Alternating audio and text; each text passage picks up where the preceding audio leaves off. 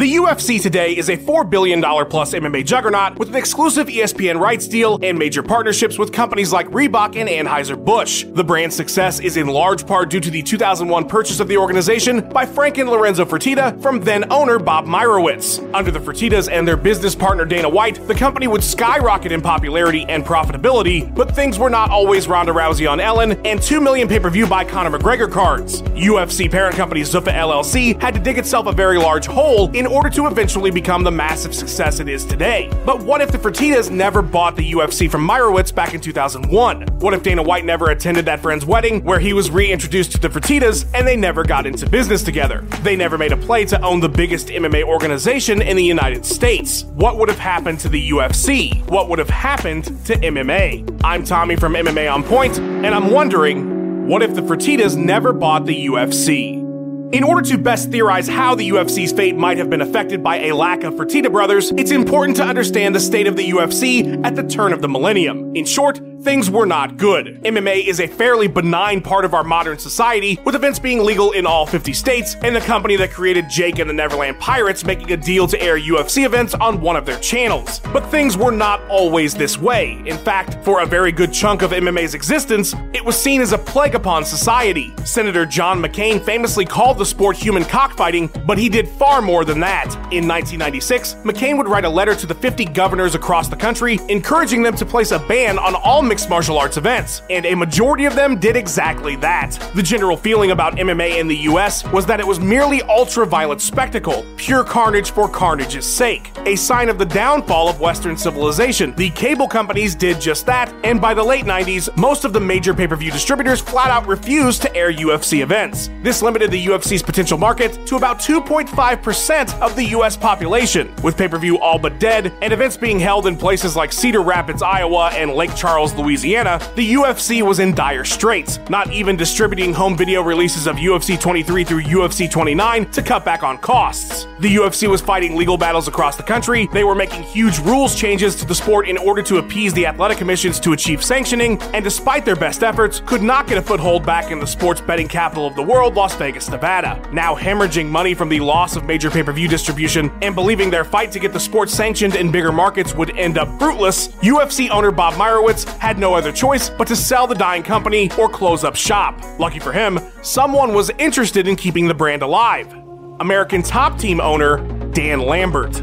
That's right, before the Fertittas were in the fold to purchase the UFC, ATT head Dan Lambert was planning on buying the organization, even placing a deposit down in order to secure the company. Of course, the Fertittas would come to Meyrowitz with a better offer of $2 million, and in 2001, Zuffa would take over the brand. But today we're asking what would have happened had the Fertittas not been involved, and the first answer to that question is that it would have been sold to Dan Lambert. But what would the Dan Lambert UFC have looked like? According to him, it would have looked a lot different. Lambert told Ariel Helwani back in 2015 that he wanted to purchase the UFC simply so his guys at ATT had a place to fight. He said, quote, "It would have been very, very, very small scale," meaning the UFC would have likely never regained pay-per-view distribution rights, and it's also fair to speculate that the vast majority of states would have never sanctioned the sport, as a small-scale UFC would not have been profitable enough for most legislators to even consider changing their rulings. Not to mention it's likely Lambert wouldn't even have tried to influence them. Even a small-scale Lambert UFC would have still been a very difficult enterprise to keep afloat though, considering all the issues that plagued the company as well as the sport in 2001. The Fertittas pumped nearly $40 million into the brand before it started to become profitable. Not only that, but it was their influence as major Vegas power players with major capital, Lorenzo for a time even serving as a commissioner for the Nevada State Athletic Commission, that helped convince Nevada, other major markets, as well as pay-per-view distributors that the UFC was a company to do business with. Even then, without the Spike TV deal and the success of The Ultimate Fighter, it's likely the UFC would have folded despite the $40 million that kept it afloat for those 4 years. A small regional Lambert UFC would have either stayed regional or folded up shop due to the enormous amount of money it would have taken to save the UFC as a national brand. When asked by Helwani if he would have been able to make that sort of financial commitment, Lambert simply said, "I don't have that kind of money, dude." So with Lambert's idea to keep the promotion small and not having the capital it would have taken to propel the brand into the monster it's become today, the fate of MMA in the United States looks pretty grim. Fighters are still fighting in the states that they can fight in, but with a smaller, less profitable UFC that had little to no pay-per-view distribution, chances are the majority of serious contenders would have found their way to Japan or elsewhere in order to compete for bigger money in promotions like Pride FC. But where would those fighters have gone in 2007 when Pride would eventually collapse due to the scandal of having the Yakuza heavily involved in the promotion? Well, without the Fertitas version of the UFC and their purchasing of the Pride brand, they probably wouldn't be coming back to the United States. It's unclear just what would have happened to MMA at that point without a strong UFC presence in the US throughout the 2000s. Major competing brands like Elite XC and Strikeforce may not have even existed, as in this version of reality, the UFC is not a major television rating success, it's a small regional promotion run by Dan Lambert. Both of those competing brands began a year after the UFC success on Spike TV in 2005. So in 2007, with little to no MMA presence in North America and the collapse of Pride FC, does this mark the death of MMA as a major sport where major money can be made? Certainly it would look that way in the United States at the very least. Brazil has always had a strong MMA presence and likely always will, but with a lack of big money opportunities here in the US, the size and scope of MMA and the pool of fighters from North America looking to participate in the niche sport would drop considerably. That is, unless one other major hypothetical event occurred. The UFC is purchased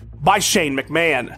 That's right, the son of billionaire WWE boss Vince McMahon on numerous occasions showed interest in purchasing the UFC as well as partnering with Pride FC. Shane was a big-time fan of MMA even before the Zuffa purchase in 2001, and it's likely at some point in a world without the Fertitas buying the company that McMahon would have made a play for the smaller Dan Lambert UFC. Depending on when that action took place, it could have had the full backing of the WWE machine, although it's more likely Shane would have purchased the UFC brand after his departure from the WWE in 2009. McMahon brokered several major TV deals during his time with the WWE, so he had the business know-how to get the UFC on television. Would it have been the massive success it would eventually become under the Fertitas? It's hard to say, but there's no doubt that McMahon would have tried to get the UFC some sort of distribution, and with audiences eating up MMA on a large scale in our reality since 2005, it's not too hard to imagine the McMahon UFC brand resurrecting the sport in the US. Or maybe he would have turned it into some sort of pro wrestling hybrid and destroyed MMA forever. There's no denying, though, that Shane McMahon had the business background, the passion for the sport, the capital, and the charisma to potentially turn things around for the UFC. Speaking of charisma, there needs to be consideration for one major player in this story that we've neglected up to this point: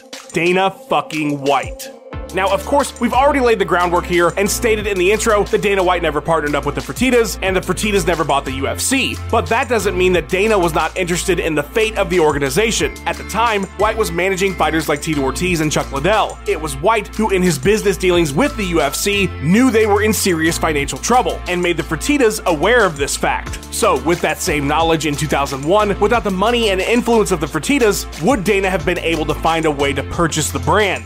It doesn't seem likely. While Dana was successfully running several of his own businesses, he was not in a position to purchase the company, nor would he have had the capital to keep the UFC viable long enough to get to the Spike TV deal. Even if White were to have approached Lambert about teaming up to make the UFC into his vision of what it would eventually become, we've already covered the fact that it would have taken a massive amount of money to get to the point where the company would have been profitable, and Lambert simply didn't have that sort of cash. So does this mean that Dana White would have just kept managing fighters and doing this and that in the fight game, never really making a major impact? Possibly, but if Lambert buys the UFC and keeps things smaller, maybe White gives up on MMA and focuses more on his passion, boxing.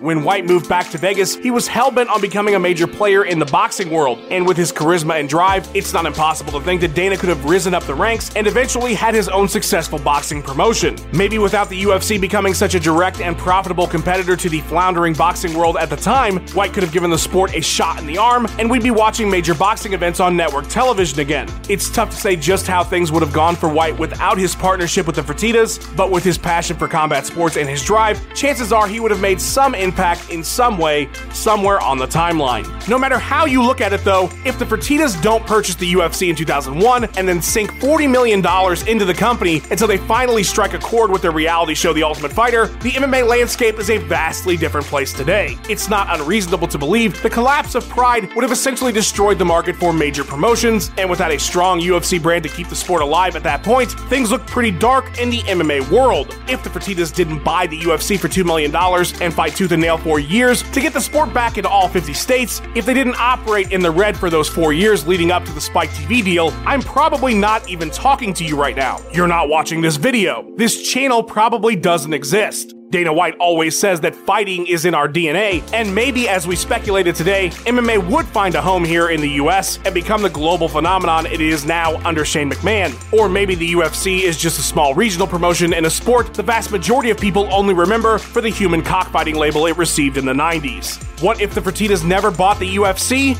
It's impossible to know for certain, but what is clear is that it's one of the most important moments in all of mixed martial arts history. Thanks for watching. Please give us a like and subscribe. We've got 3 new videos or more for you every single week. Let us know what you thought of the video in the comments below. Huge shout out to Tomas Welsh for editing this video together. Follow him on Instagram at BigBeatVisual. Follow On Point MMA on Twitter, and have yourself a wonderful day.